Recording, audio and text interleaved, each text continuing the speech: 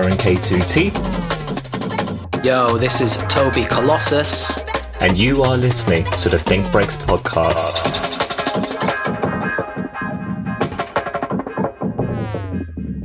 Welcome back, everyone. It is season 2, episode 8 of the Think Breaks podcast. Toby is unfortunately not able to join us today, but I am joined by two of us semi-regular co-hosts. Terry's back. Yo! And introducing him for the first time, even though you heard him in like an earlier episode this year, Mill Street's here. Yo, how's it going? Woo!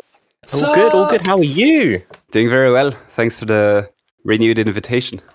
Yes, welcome back. It's good to have you as a co-host. We really enjoyed you having you on. So, it should be fun. How are both of you? You guys had a good week? Good 2 weeks since we last spoke? Yeah, I've been doing great. As you know, in the Discord, I've started a new job, which has been going amazing so far. So that's been like really reassuring because it's always stressful to start a new job, but it's been going great. And my wife has been away in Belgium for the last 2 weeks, which means I've been catching up on every single game of the Euro, which has been great as well. So can't complain. We'll definitely go back to the Euros in just a bit. Terry, how's it been going?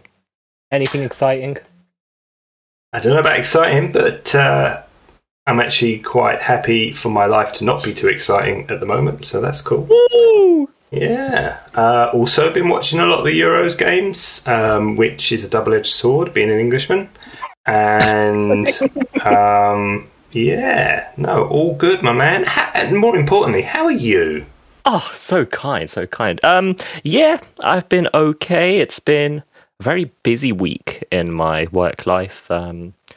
Musically as well, I haven't done too much. And also, I've been trying to keep up with the Euros where I can. But, sometimes things get in the way, so you can only just watch the score as per the Google, like the knowledge base page. That's about as much as I've been keeping up with it. And actually, for the sake of the audience, we should let you know that this was recorded the Sunday after England's... how do we describe that game? Should we call it a defeat or... I don't know. We'll call it an attempt. Yeah. An attempt. I like Just that. leave it at that. An attempt was made, and we'll leave it at that. So big up Scotland. We hope you guys enjoyed that.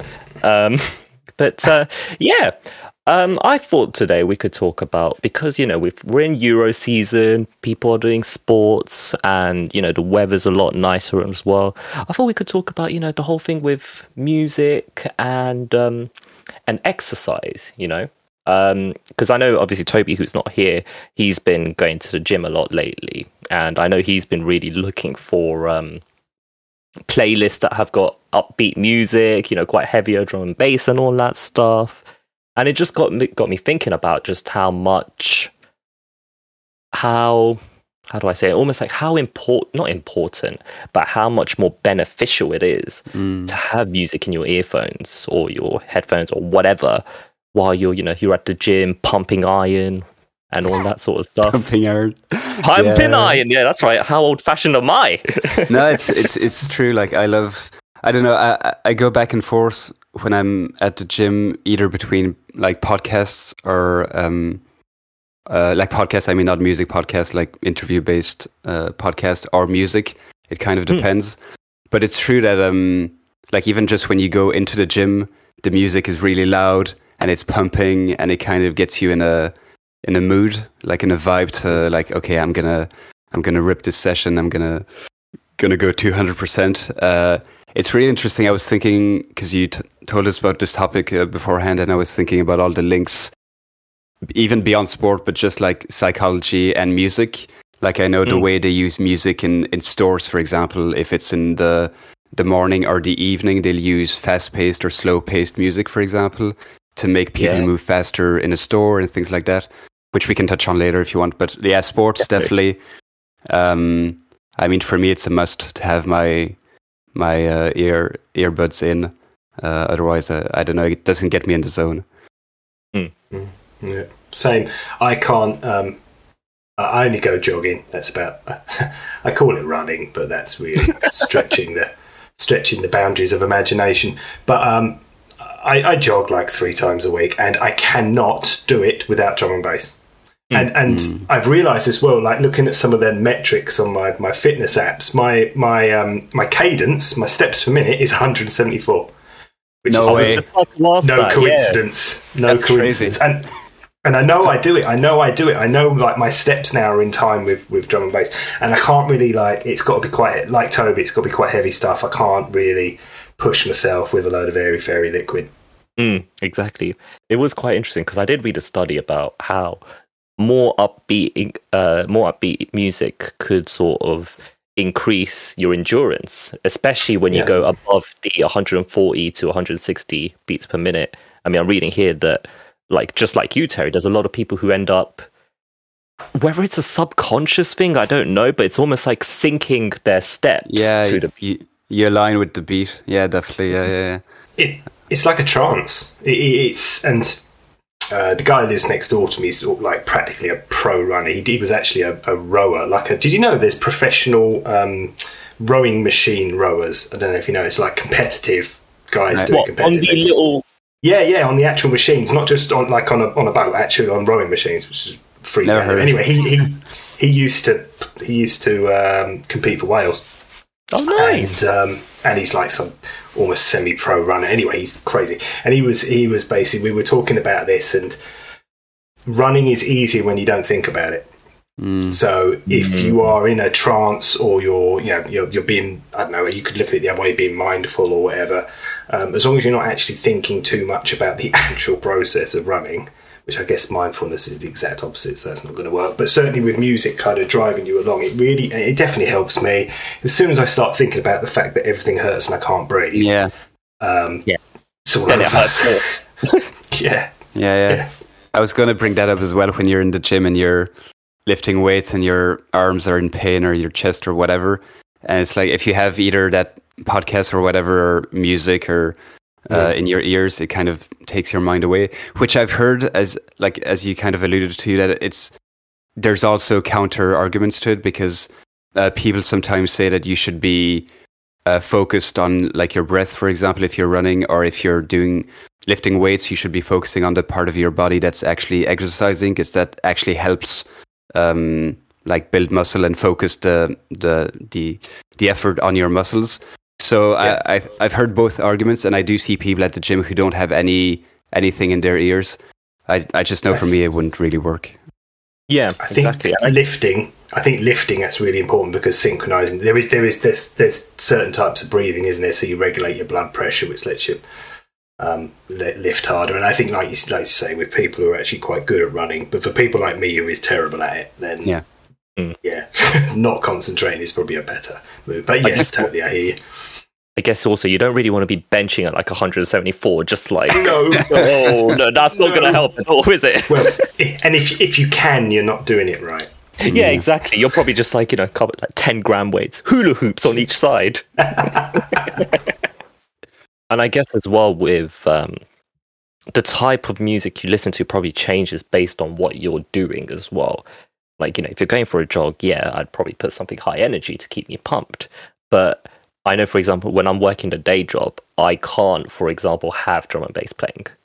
No, just exactly the same. It's too overwhelming. I'm trying to fix someone's computer. I can't do it. Right? Yeah. But I'm exactly the same, because if I think it depends on, if you're a musician, what type of music you make. If we all make mostly drum and bass, and so if I'm working and I need to be focused on task, I can't listen to drum and bass, because I'm going to be like, we all know we are analyzing the music all the time and seeing, okay, I should be doing, did this, that's really interesting, maybe I could do this, and then you're like, oh shit, I should be working actually.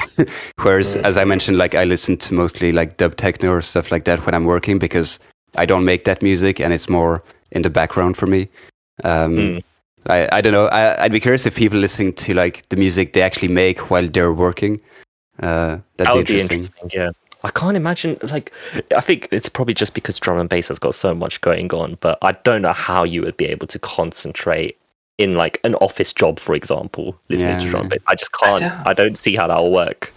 I do. I mean, I'm a developer, so it's quite a kind of heavy concentration job, but I can do it.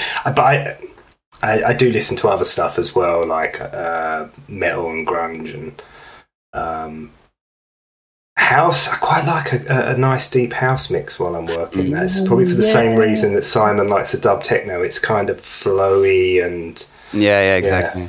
Kind of harmless. You could just listen to it in the back. You know nothing's gonna jump scare you like some rowdy basses or anything. There's no foghorns in dub techno. No, not yet. Not yet. We found a new avenue, boys. Okay, I gotta make a track. Let's do it. As soon as this podcast is over, I know what I'm doing. Foghorn techno. Wow, that would be something. That would be something. It would be an abomination. I did actually want to go back to something, the whole thing about working out without music and how beneficial it can be, because I'm reading here on a little article that I've just got in front of me, where some people say they prefer to listen to no music at all and just run or do whatever it was, just so that they can actually soak up the environment they're in and be in the moment, sort of thing, which in turn can probably help them exercise better in a way. Yeah. What do you guys think about that? I think it comes back to what Terry was saying earlier. I think it depends at what stage you are in your like sport experience, so to speak. I've tried running a few times and I've never managed to do it more than a few weeks in a row. So I've never crossed that threshold of just like suffering when I'm running. And so to actually be able to do it, I need music or I need a podcast or something, like Terry was saying.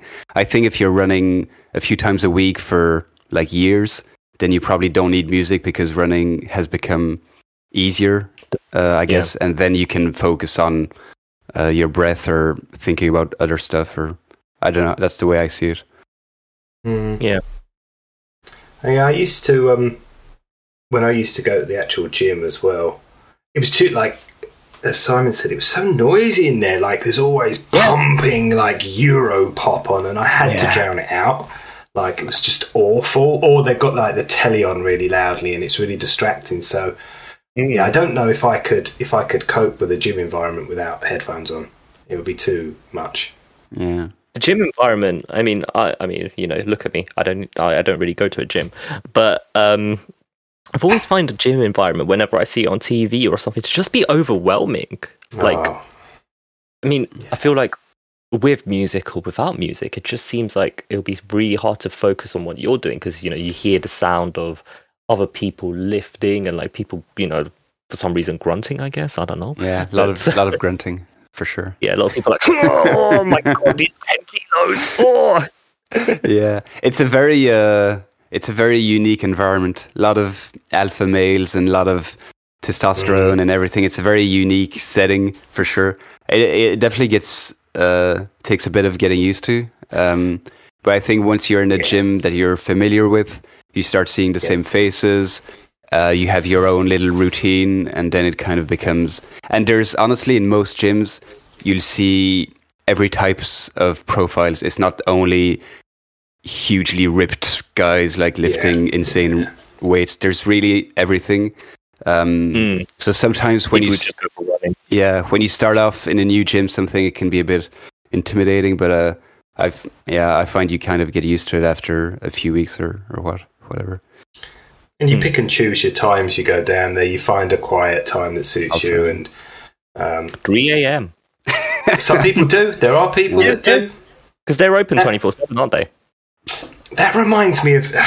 Did you guys read about Marky Mark's insane daily routine? Guy gets up... Mark Wahlberg, Yeah, yes. Just to bring you up to speed, Karen, dude gets up at 2 a.m. to do his first workout. Yeah. The guy does insane. And he does like 5 insane workouts a day or something. His whole day is like regimented. Family time is 2:30 till 4:15. And it's exactly that. It's insane. I think he did this thing.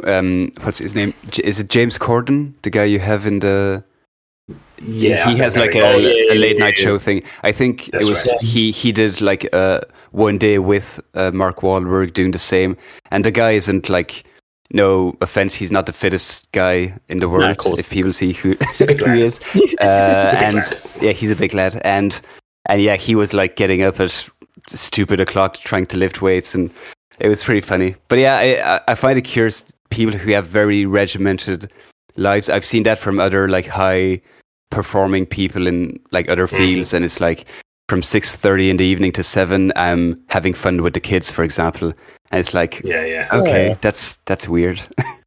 Yeah, the idea of almost having to organize fun time. I mean, Yeah. I get it. I guess we all do it as well, you know, when we're like, oh, it's the weekend, I've got these 2 hours where I will do some production, for example. But the idea of regimenting your entire life, to me, just seems a bit too stress-packing. When you actually think about it, if you think about what I'm guessing his evening routine is, if his kids, and I don't know what age they are, but let's just assume they're 10. If his kids are going to bed at 7:30, he's probably not doing anything really after 7:30 of any consequence. So why not go to bed? If you can, if you're one of these people who can just go to bed, put your head down and go to sleep, why not? And then get up. You're doing your workout. He actually does like work as well, works on scripts. He's done all this shit before your kids have even got up. And these kids get up and he sees them for an hour. He spends an hour of quality time with them before they go to school. He works out, plays golf, comes back. Do you know what I mean? All he's done is he's shifted his day by like 4 hours or whatever but then it is. And he's you're totally out of sync with like the rest of the you like are with the rest of the world. how do you actually watch the Euro games, for example, to come back to the Euros? Oh, Like, no! you're already in bed. It's like I can't watch when you're that rich, you can move them. yeah, probably. sorry, the England game's past my bedtime. Can you? Yeah, just ship reschedule that one. Thanks. It's several million pounds. Ooh, okay. Let's mean- talk about millionaires, actually. Oh no! Oh God, no! No, Not with you just two. kidding. I mean, if you guys want to actually talk about the Euros, this is actually the perfect time to do it. You know, we're halfway through the episode. We might as well. You guys been watching? Any Yeah. sort of thoughts? Who do you think, France, are going to bring it home? Have you seen any France games? Because I know you support France, but have you actually seen any of their? Well, I wanted to watch the France-Germany game, but I think I can't remember what I was doing that day. I know I had something important to do that day, but I was very happy when I learned they won, albeit not that greatly. You're aware they drew with Hungary yesterday. Mm. Can you name any player from Hungary? No offense again to Hungary, but Can you name any players from France? or yeah, for that matter, France have got Mbappe and all that, but Mbappe. and all that. All that, yeah, that's Name a it. second one. okay, so you know, I was going to bring this up Sorry, this during a is your later show. I'm point. sorry. No, it's all right. I was going to bring this up during a later point of the show, but when it comes to football, I am very much a craps kind of guy. Like craps. Okay, yeah. Yeah. Oh, craps as in you don't follow it, or Craps craps and as in slaps. you think it's stupid? I just I don't follow it much unless it's like the World Cup or something. But this year, I've just been very, very off about watching the whole thing. Just I'll just catch up with it on Google. But I will always support France as a Frenchman, so I kind of have to. Sorry to all the Brits out there. But yeah, in terms of like watching, because I know a lot of people watch what do you call it, like called the club matches like Arsenal and blah blah blah blah blah. That just bores me. I'm not gonna lie, it bores me to hell. Yeah, I used to like follow it relatively closely when I was a kid, and Champions League and all that stuff. And years ago, I kind of dropped off that wagon, but I'm still very, very much into following Belgium, obviously my home country, and Euros and qualifications and all of that. But yeah, just as I was saying, my wife is out of town for the last 2 weeks, so I've been watching like North Macedonia against Poland or like any game I can get my hands on. It's a bit ridiculous, but yeah, I've been enjoying it so far. We apologise to all the Polish people. Yeah, no offense again. Sorry. So, as a Belgian, then, are you Are you feeling quietly confident? Because they have got a hell of a team. Yeah, it's a bit in our nature to never be overconfident. I feel we kind of share that with the Brits. We're quite self-deprecating, but we are quite confident. Obviously, we finished third of the last World Cup, and even though some of our players are, I wouldn't say past their prime, but like players like Eden Hazard and others, and Kevin De Bruyne have been injured, and so they're not in like peak form. We still have, like, on paper, one of the strongest teams, for sure. So, I mean, if not this year, it's I don't know when, honestly, because we have an amazing team, and you need a bit of luck as well in these types of competitions as well, especially with the way the last 16 is happening. We're trying to figure it out with one of my friends, like Belgium. If we finish, which will probably happen, we'll finish first of our group. We're going to play a best third of 4 other groups or something. So it's even hard to see who we're actually going to play. And it could be the third of the France, Germany, Portugal group. Sorry, this is getting very technical. But so in the last 16, we could be playing Germany, for example. And then it all goes to shit. So you need, obviously, good players. You need a bit of luck in the draw. You need a lot of different stuff. But to your question, I am very confident, and we are going to win it. Okay. How about you, Terry? How do you feel about England's chances? Not a fucking chance. No, they quarterfinals, I suspect, and that'll be that. They're too negative, too cautious. Southgate, I like him as a manager, but he's far too cautious. They're not ruthless enough. When they played against Scotland the other day, I was like confident before the game, and as soon as I saw them singing the national anthems, I knew something was going to go wrong. Because really? The Scots guys were focused. You could see it in their eyes; they were up for it. And the English guys looked like they were half asleep, but like they just got off the bus. Either massively overconfident, or I don't know. I wonder if they'd seen the team sheet, they'd seen how defensive it was. How negative it was, and I think it got to them. I think it got to them mentally from the off, and they already had it in their head that we're gonna play out a draw here. Yeah, it's Scotland. It's like our arch rivals, the old enemy. If an Englishman can't get up for a game with Scotland, then sorry, something's gone horribly wrong. Yeah, no, absolutely. So, but they should. I mean, yeah. Go ahead. Yeah, wow. No, go on. They should. They should do well, like Belgium on paper. Yeah, these are all Premier League players. These are guys that would probably walk into. Most of them would walk into any top side in Europe. They should be doing well, but like Belgium, I think should doesn't translate to will. To does. No, that's the magic of sports. But just to... Or you were going to say the magic of Belgium. Of Belgium as well, of course. But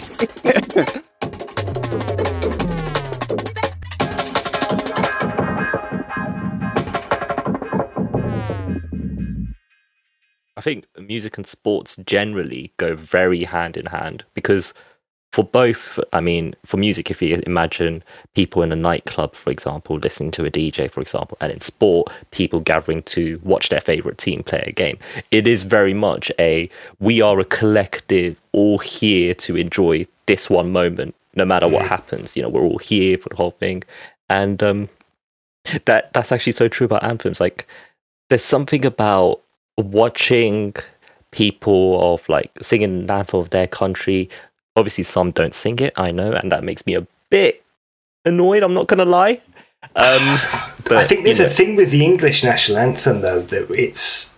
there's this kind of nationalist thing tied with it that is uncomfortable for a lot of people in this country now, because it's very closely tied to right-wing politics and right-wing extremism and all this. I mean, it's the same with the English flag was totally high. The George Cross has been totally hijacked by right-wing racist thugs, basically. and it's uncomfortable. And I would imagine, and as a black man, you probably. I don't want to like speak for other people, but I can imagine you kind of conflicted with the whole singing of the national anthem thing. Do you know what I mean? And what what the royal family represent to you, and colonial history, and all this. Oh, we're getting a bit deep now. No, but that's actually a really good point. Really fair point. It's not just because it's an anthem that you're going to sing it. Like I think the words in it have a lot of meaning, and something like the Scottish anthem, like Flowers of Scotland. When will we see your likes again? And it's more about like the country and like the countryside and your going back to your home country and things like that. And the Irish anthem is also like shoulder to shoulder. We'll answer Ireland's call. There's no link to like politics or anything. It's the people, but it's true. Like God bless the Queen. That's a very different message. Yeah. And obviously some are God save the Queen, not God bless the Queen. Sorry. all the Brits are going to come to you now. But I think it's the same for. I mean, obviously you've got your political ones like God save the Queen and so on, but you also have ones that are quite linked to like the military and sort of things, because like the French one, aux armes citoyens, exactly. That so, one is, if you actually read the lyrics of the French one, that's really like heavy stuff. It's like fighting in the trenches and blood of the enemies, and it's pretty. It's pretty heavy stuff if you actually read through it. People always talk about the French national anthem being an absolute banger, but like the lyrics are actually quite something, you know. Obviously, for the sake of the podcast, we won't go into it, but that's the thing. I wonder if so. This is an interesting one. Okay, this is just a completely random question, but it will be music related, right? For your home countries, right? Because obviously we're all from different places. If you could choose what anthem the players sing for your country, what would it be? What do you mean, as in the anthem of another country, or? Or the country of where you are from. So, like, if you want to do Belgium, for example, Simon, Terry, if you want to do England. So, any song. Any song. And no, it can't be your own.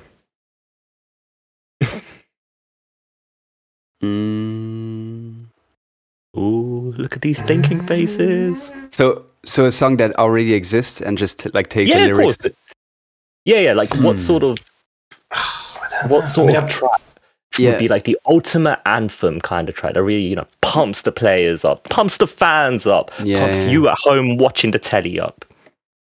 I mean, I'm tempted to go with Rule Britannia, but again, I don't know if there's some very kind of weird colonial militaristic nationalist thing.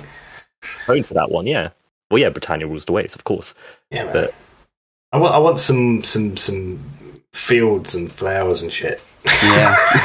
Something neutral and non-offensive. Probably a country song for that one, then. Yeah. I have no idea. I mean, the Irish one, it's interesting because Ireland, we have two anthems. One for Republic of Ireland, and one for the reunited Ireland. So one in Gaelic and one in English. And I only know the one in English, and I love that anthem. So I don't know what I could choose to actually replace it. Probably like a song from, I don't know, like the Dropkick Murphys or something, like I don't know, like Roasted 2 or something. That'd be funny. But no, I don't know. So Simon, do you? Sorry if we're going off topic here. Do you consider yourself genuinely dual nationalistic? Yeah, nationalistic in the dual sense. Yeah. Yeah, definitely. Yeah, because my dad is Belgian, my mom's Irish. I've grew up, started working in Belgium, so most of my life is in Belgium, even though I'm living in Ireland at the moment. But I have a big, very large family in Ireland. Lots of cousins, uncles, and aunts, and I've always felt a strong connection with Ireland. I've always gone back and forth a lot when I was a kid, so I definitely consider myself as much. I don't know, probably is slightly more Belgian, just because that's where I grew up and lived. But I still feel very, very Irish in a sense. That must be really cool to be able to call on too loads of heritage and history and tradition and all the stuff that makes up identity. What about you, Karen? Because you've got a real blend of cultures in your background, haven't you? Well, not a huge blend, but I was born in France, so I am a French citizen. But my parents are from Sri Lanka, so I actually haven't been to. I've only been to Sri Lanka once, and that was last year. Obviously, because of the war and everything, it wasn't safe, and so on. So having that sort of connection to that identity was a bit tough, despite growing up speaking the language and so on. But I consider myself almost a mix of all three, in the sense of French, because obviously I was born there. I still am a French citizen. Technically, I count myself British too, because I've been here for most of my life. I've been here since I was 5, and I am now a British citizen as well. And and I'm Sri Lankan Tamil as well, because that's where my parents are from. I speak the language. We still follow traditions, the music, and all that sort of stuff as well. Yeah, I think it's cool because beautifully segued back to music there. By the way. Exactly. Consummate professional. What can I say? This 2 years experience here, boys. But that is a fair point, actually, in the whole sense of like with sports, music, and so on. These chants that people sing, because obviously it's not always like the national anthem that they chant. Sometimes they chant little things in their languages. I know, for example, back during the World Cup in 2018. Yeah, that would have been the last World Cup. In 2018, for example, New Zealand did a lot of hakas, didn't they, for example? Is that the name? Haka? Yeah, and so on. It's just, I almost feel like there's, because also tying back to the whole exercise thing, it's almost like music from your own culture can sometimes boost you more, both in a health sense as well as a let's get to it and actually properly do whatever sport it is.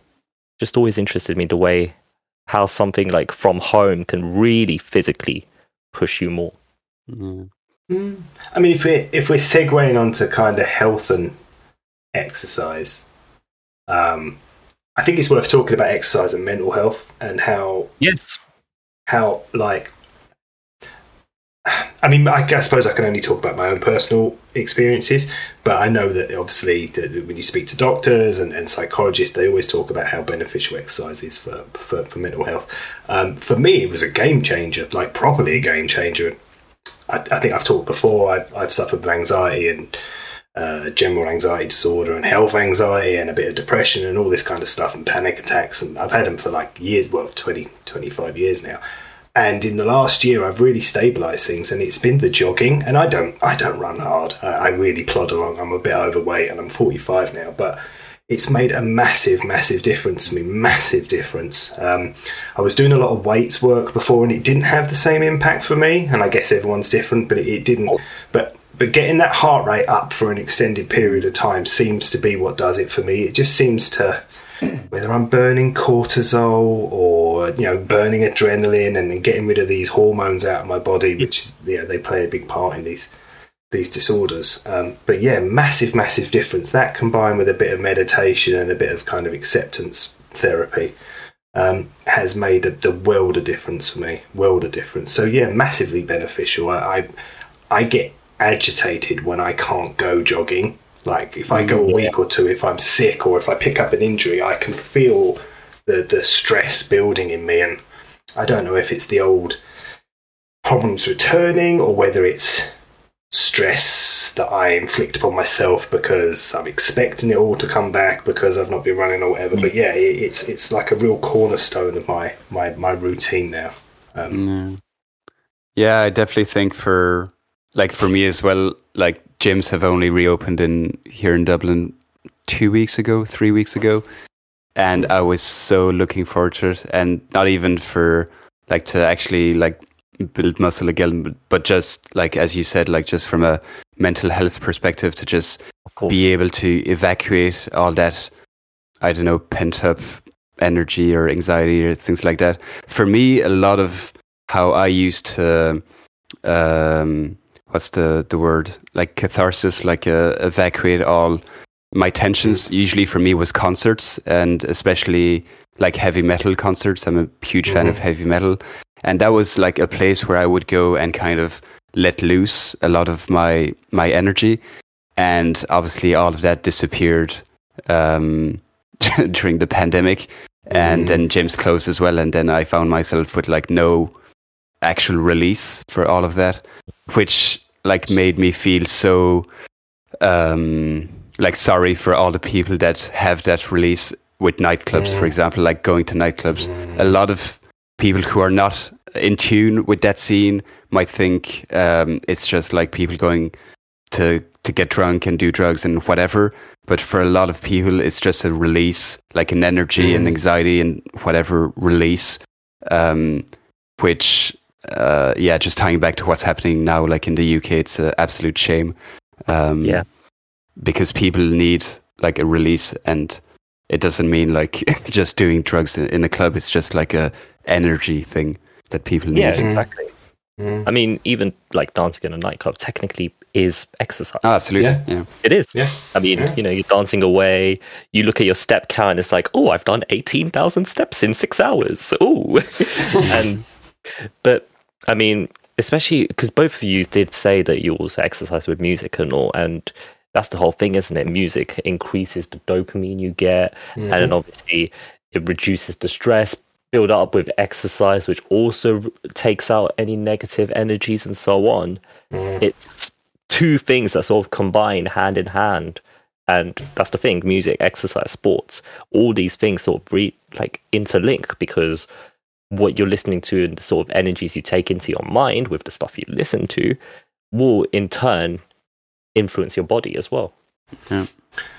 I've noticed that actually. So, I mean, one of the changes that's happened in me, I've had like years and years of counselling for my mental health issues, and one of the things I've developed through that and through mindfulness meditation is a greatly increased awareness of not just my thoughts, but of my body, my physical sensations, and what's happening in my body.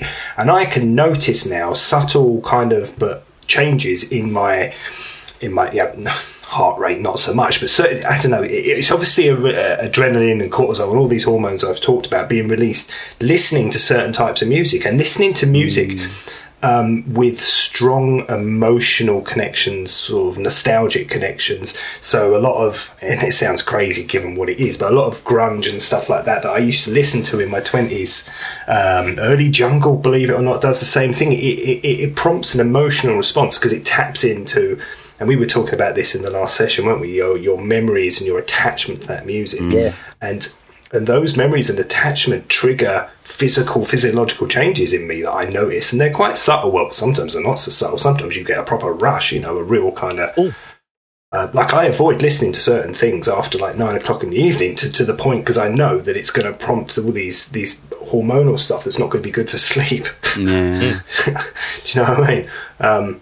And that's so there's such a strong emotional connection, and I think being able to exercise as well helps you burn some of that off as well. Yeah, definitely. Mm. Is that something you learned like yourself, or was it through therapy? And like, how did you kind of learn about all of that? Yeah, I mean, the therapy led me to meditation, to mindfulness, and then through mindfulness you become aware of your body. So I don't know, do you meditate at all, Simon? Have you ever done it? Yeah. So the whole body scanning exercise and the kind of being aware of your breath, and if you do it long enough, you do just, it starts to become an automatic thing where you start to you fall into that state automatically sometimes, and you just generally become more. Also, sort of some of the CBT therapy and the other kinds of therapies, you're looking for patterns that you've developed, and you're looking for behavioural traits that are automatic. Yeah, a lot of the anxiety stuff is automatic behavioural traits, isn't it? That happens so quick, it happens in a split second. You don't realise it's happened, kind of thing. Yeah. If you ever would do any work on, if you ever temper or anger management or anything like that. It's a very similar kind of thing. This is emotions you react to instantaneously, and awareness of them happening. And if you catch those early physiological changes, you can short circuit the feedback cycle that can lead to anxiety or anger. Do you know what I mean? You can stop it. You insert that pause of like those few that second. It could only be a second, but in that second you make a rational judgment about how you're going to respond. That's the anger management, isn't it? That's it in a nutshell. You're breaking that loop between an emotional response and then a reaction to it, which is shouting or smashing things up kind of thing. If you can short circuit that response, you kind of beat it. So yeah, it's an interesting field. We got a bit heavy again, haven't we? Yeah, it's all good. We often fall back on mental health. I feel it's just so, I don't know. It's just such a pervasive. I think as and well. Sorry, I was just asking about therapy because I'm going to my first therapy with a new therapist this week, and I'm really looking forward to it. And and it is something to be looked forward to as well. I just want to hammer that point home because a lot of people are really wary of therapy. Therapy's great. I enjoy therapy. Yeah. It's brilliant. It's brilliant, being able to talk about it. It doesn't have to be heavy and uncomfortable and all these things. It can be a beautiful, joyful thing. Like, I know it's very easy. I mean, I'll just quickly point out, obviously, the whole thing with music and mental health, the parallels are always there. There's so many things that lead to, mental health. For example, why we make music, what music makes us feel,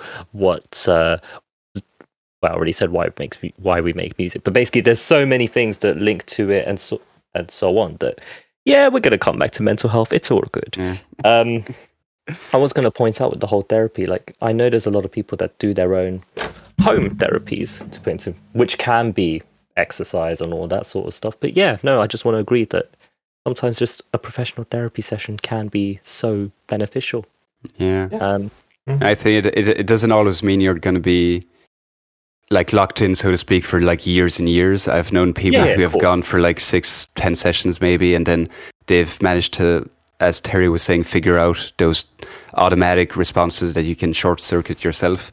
But sometimes it's hard. I know in my case for like anxiety, I've done like meditation and journaling and exercise, and it hasn't been just like quite enough to really like understand and not fix it, but be able to work on it. And so that's that little nudge that I need, like that professional nudge that I need in my case, which I hope will work.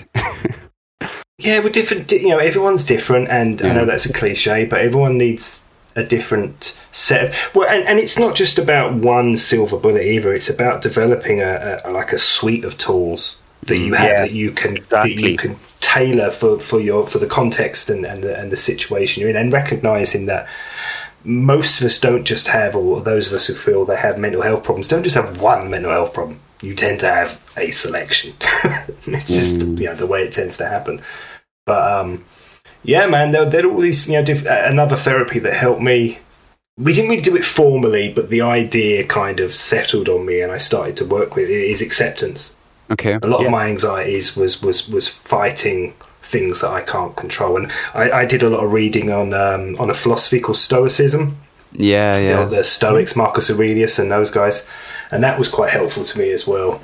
The classic kind of doctrine of the locus of control of only investing your worry into the things that you control and forgetting everything else with flippant. But there's a lot to be said for that, and accepting the things you can't change, and that's a really powerful thing if you can implement it. It's really hard, but I try really hard to not worry too much.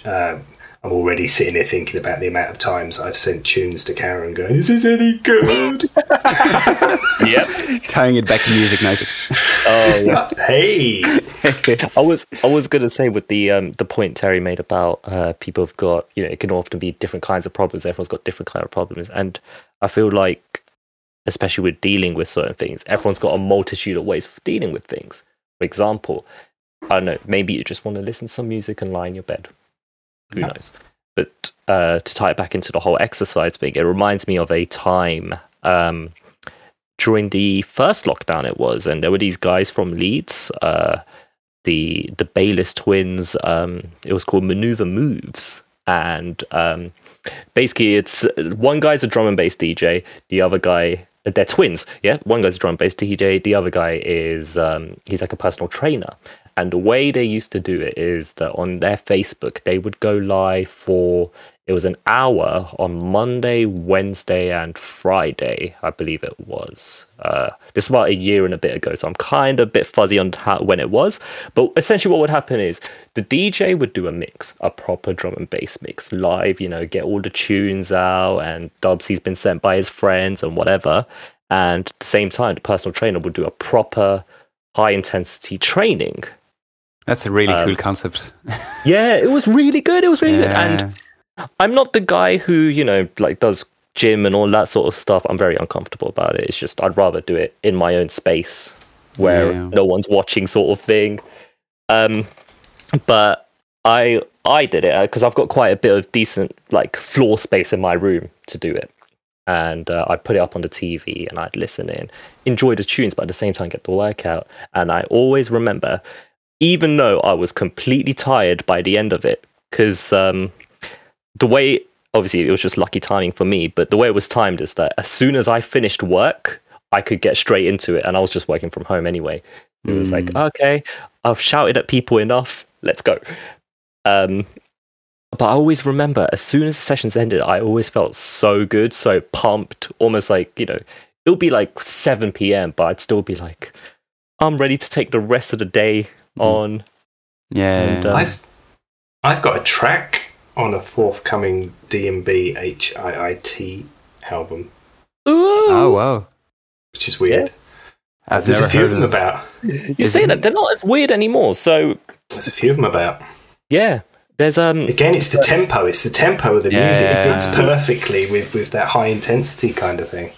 There's I know from there's a label called LW Recordings, and basically with us at Detached Audio, there are distributors, and what they do is with all the labels that they distribute music from, 3 months after the track is released, whether it's drum and bass, house, blah blah blah, whatever, they'll like cherry pick tunes and put them into these random compilations, like music to chill to, music for exercise and whatever.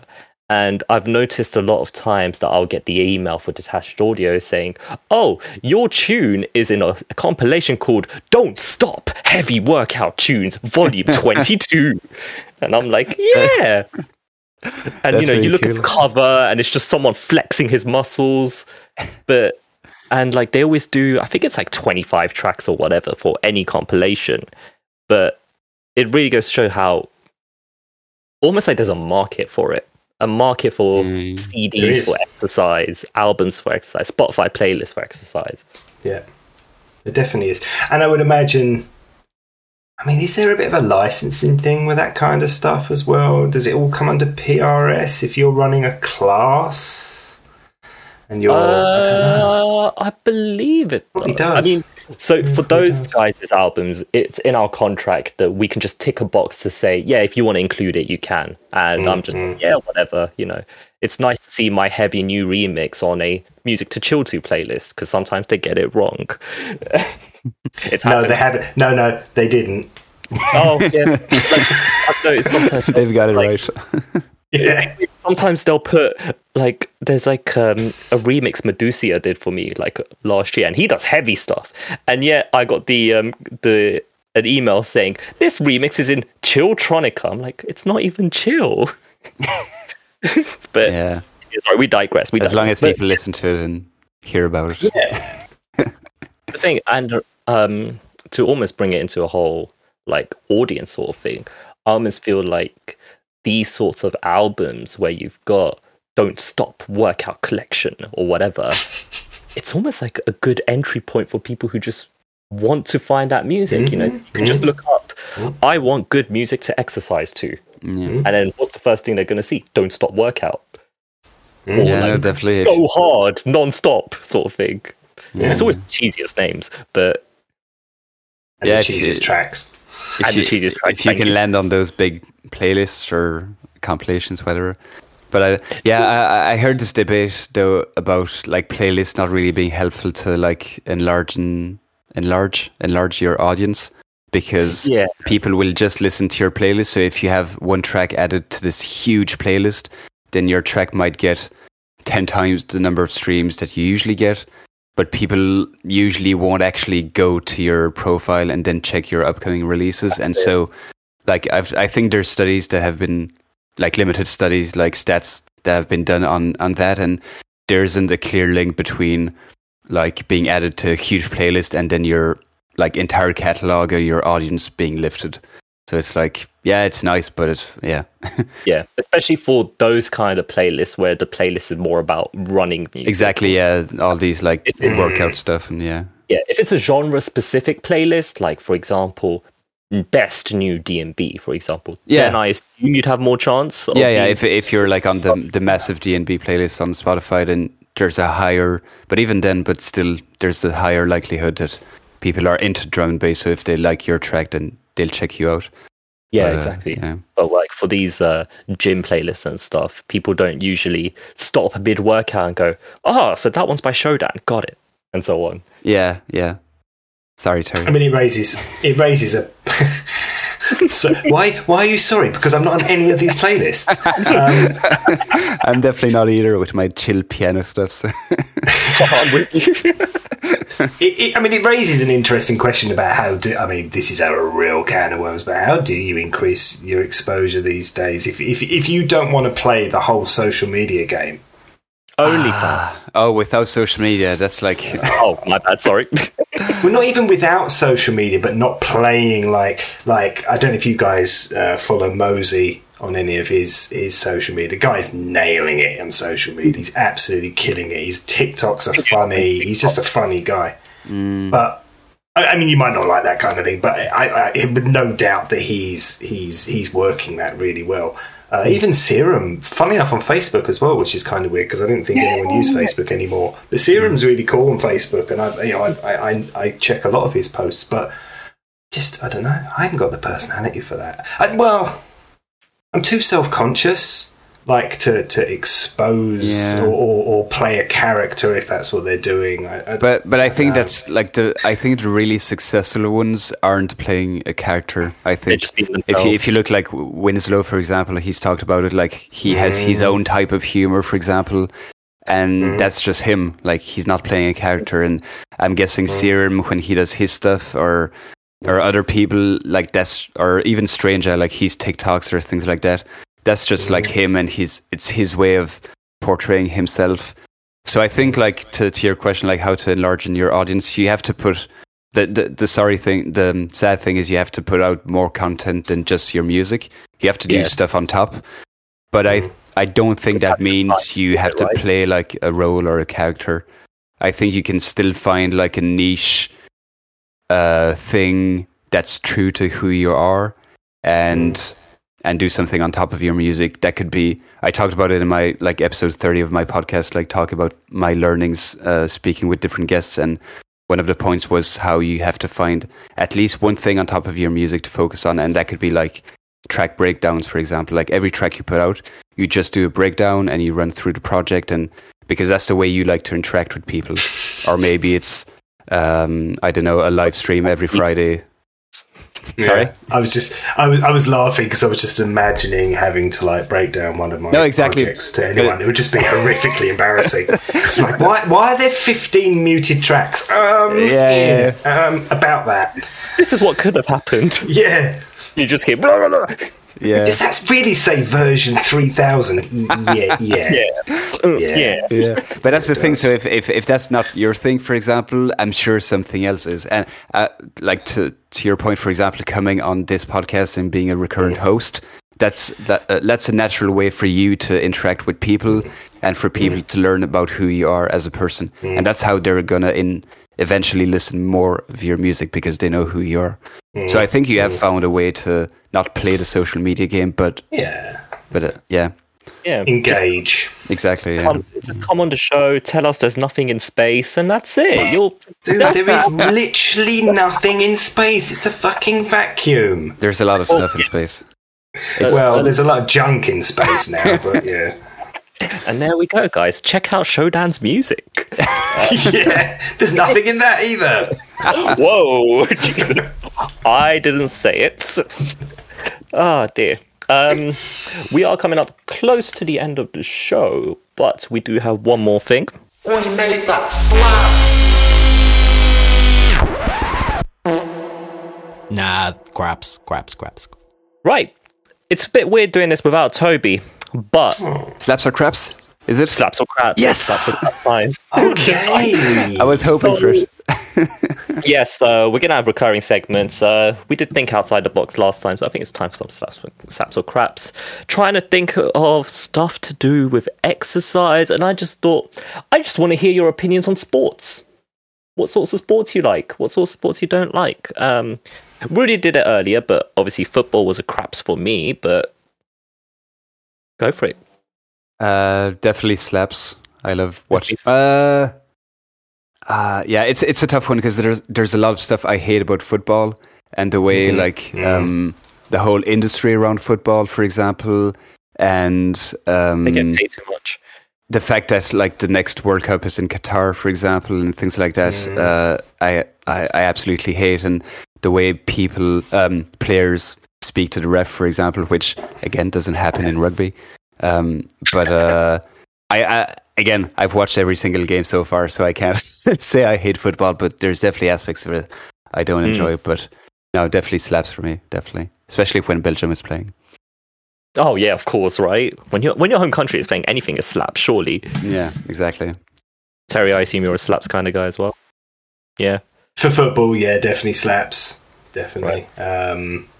Live, I don't mind a live match either. I often go to the local team here, which is Newport County, and they're very low level. But I don't know if there's something about being a live sporting event with that. It's a shared experience and all the stuff that comes with it. It's good fun. Obviously, this is just watching as well, but we do count playing the game yourself as well with your mates. I used to play a bit. Yeah. I would actually say craps for watching, slaps for watching. I mean, craps for watching, slaps for playing. Slaps for playing, yeah. Yeah, I just enjoy playing with my friends, you know? Yeah, I haven't played in ages. I should play again sometime. One day, Think Breaks football match. Ah, that'd be really fun. That'd actually be so fun. Yeah. I would love to do that. The liquid guys versus the jump up guys. Oh, we don't get beat into the ground. Yeah, I say, just be brutal. Savage. All right, we're going to go a bit more, not polarizing, because yes, please do. Yeah, I do like polarizing. Golf. Craps. To watch. That was a very watch. Craps. Oh, it's an awful sport to watch. For me, I personally find it an awful sport to watch. I haven't played it, so I can't comment. I'm sure it's more exciting to play, but to watch is like... The walking aspect of it seems a bit long on those massive tracks, right? They are quite nice. You have your little cart and everything. Oh yeah, true. You'd have to walk it all the way. Probably not if you're starting or something, but the caddy is the best bit of golf. Yeah. You get motorized caddies now that you kind of pull along, but they've got like a motor in them, so it's doing most of the work. Yeah. But golf courses are beautiful places. So they do look really nice. Yeah. Playing it is it just seems a bit time consuming. Are you also a craps, Simon? I don't know. I've never really played. I've done a few like driving ranges and a few pitch and puts, but I've never actually played. For watching, I get why people would watch it because I'm a huge snooker fan as well. I love watching snooker and just. My next one. Sorry, spoiling the next one. But I love sitting like 4 hours in a row just watching a good game of snooker. And I imagine people who really enjoy golf, it's a bit of a similar thing. So I can't crap on on golf for that reason. Yeah. I mean, I assume then in that case, because obviously golf was craps for you, Terry, I mean, the next one was going to be snooker. I assume that's a solid craps as well. No, I don't mind. I don't mind watching the snooker. I mean, it's not my. There is another sport that I would put there with slaps above it, which might surprise you. But golf, snooker. Yeah, snooker's all right. Snooker's all right. I have to say with snooker, it's so fascinating when they do a trick shot and you're just like, how do they even think of that? That's the thing that gets me with snooker. It's just, it's magic at times, I feel. The next one, and I'm a very, very, very solid craps for watching this one. Cricket. Okay, so half Belgian, half Irish. I have no opinion on this one. No, Belgium, I don't care. I've actually never seen a game, like not even as like highlights or anything, so I can't. I'm sorry, I can't even comment on this. You'd probably grow a beard by the end of the game. That's the only running joke I know. It's like you start a game on Monday, finish by Friday or something, and that's the thing I don't get. It's like I remember one time happened to turn onto the cricket, and for some reason they were just talking about their lunch. The commentators. Yeah. What kind of sport is it if you're talking about your food? Yeah. It doesn't do it for me either. I have to say, it's definitely a craps for me. Yeah. I'm curious now, Terry. What was the slaps of our snooker? Oh man! Wait, pleasure. I bet it's bowls. Let me try to guess. No. Is it like a weird kind of a known underground sport, or is it a big mainstream? No. It's No. It's a bit leery. It's big in England. I think it's quite big in Holland. I don't think it's. No. I don't know if it's reached internationally past that. I'm not aware of any Belgian superstars. Might not have heard of it then. Might be some Irishmen who play it. Horse riding. Lots of drinking, very rowdy. Lots of drinking. Quite drinking entertaining. in general, like drinking games. Well, the players themselves used to drink whilst playing. They don't anymore. I can't. No. I don't know. Darts. Darts. Obviously darts. Watch the darts. Obviously, Darts Darts. is amazing. Darts is amazing. Slaps. 100% slaps.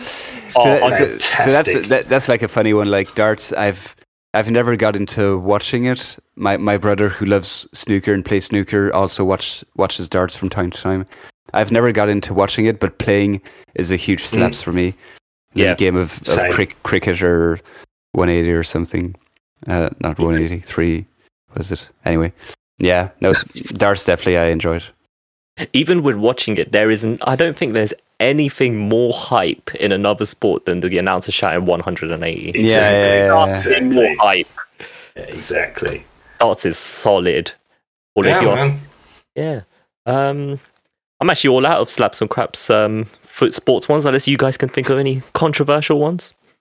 I mean, the Olympics is coming up. The Olympics slaps for me, just as a whole thing. There's a whole thing. Yeah, as a whole tournament. Yeah, I was going to say, because there's so much under it. Yeah. I like the running stuff more than like the throwing sports. I'm not a big fan of watching anything with throwing. Just generally, I don't like anything where they throw things. That's a very weird, like... It's weird. It's specific. I don't know what. I think it's because it probably sort of comes in the same sort of ballpark as golf, where like a thing happens, you wait. A thing happens, you wait. Whereas with like a running thing, the whole thing just happens. Like the race happens and you know who's won. What about jumping things?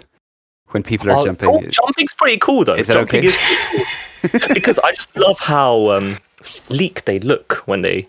Yeah. Jumping's cool. It's just the throwing, I'm just like, okay, it's cool, you threw it. Yeah. It Cool, seems very rudimentary, but... Yeah.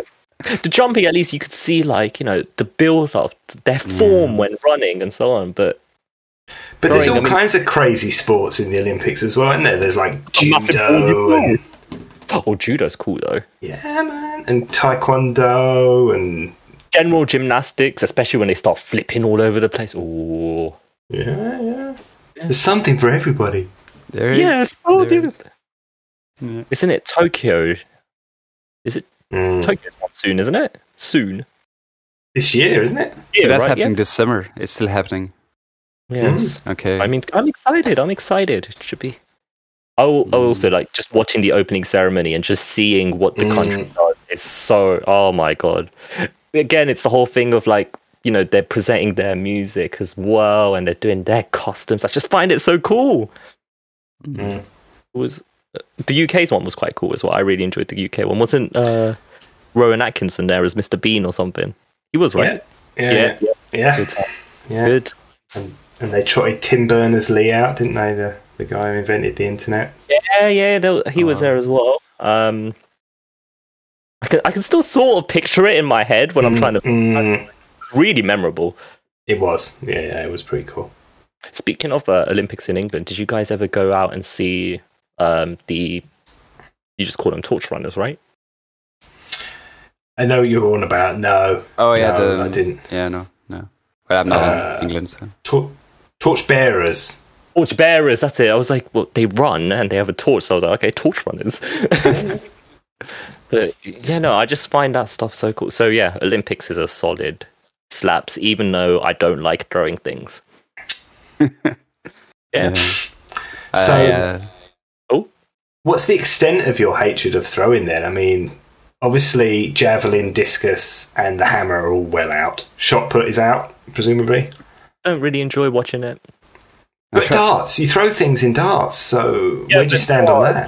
Darts, the guy point, shouts 180, and you know, it's very quick. Darts, I find. I'm just trying to understand where your hatred of throwing things comes from. Like, were you thrown as a kid, or were you thrown as a kid? Were you tossed as a child? Is there some kind of deep trauma of seeing things being thrown? I know, because at the same time, like, you know, obviously I like watching darts. I love playing basketball, right? And, you know, you throw things in basketball as well. Yeah, it's different. I enjoy those. It's just, I don't know. Something about javelin, shot put, discus. I swear, the Think Breaks audience are just going to be like, what the hell is this guy? He doesn't like throwing things. Oh, Papa, don't throw me again! I just have a picture of Karen being like flying across a living room. Yeah. This is He's really being bad. naughty. Here you go. I'd just like to point out to the audience, no, my parents did not throw me as a child. I may be very light, but that didn't happen. Oh my god. And yeah, on that note, Is that a good note or what? that's a note. It's definitely a note. Especially with hosting this podcast, I've absolutely grown today. So yeah, that's the end of the show. Woo! Nice.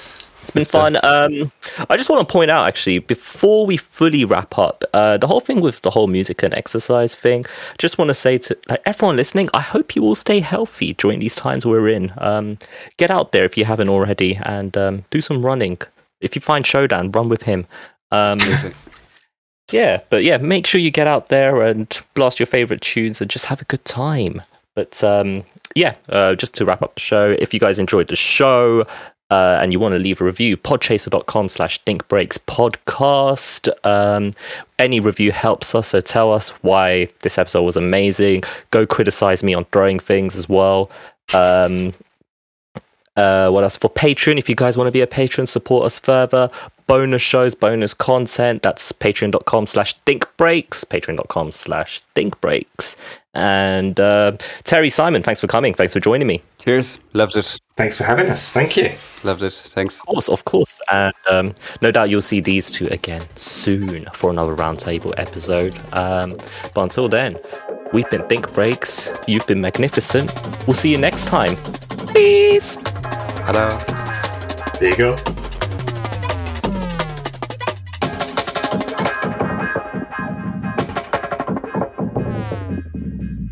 Hey. All right. Jack's going to destroy you over that whole throwing thing. You know that, don't you? I know. I'm sorry. I just had this image in my head and I had to say it.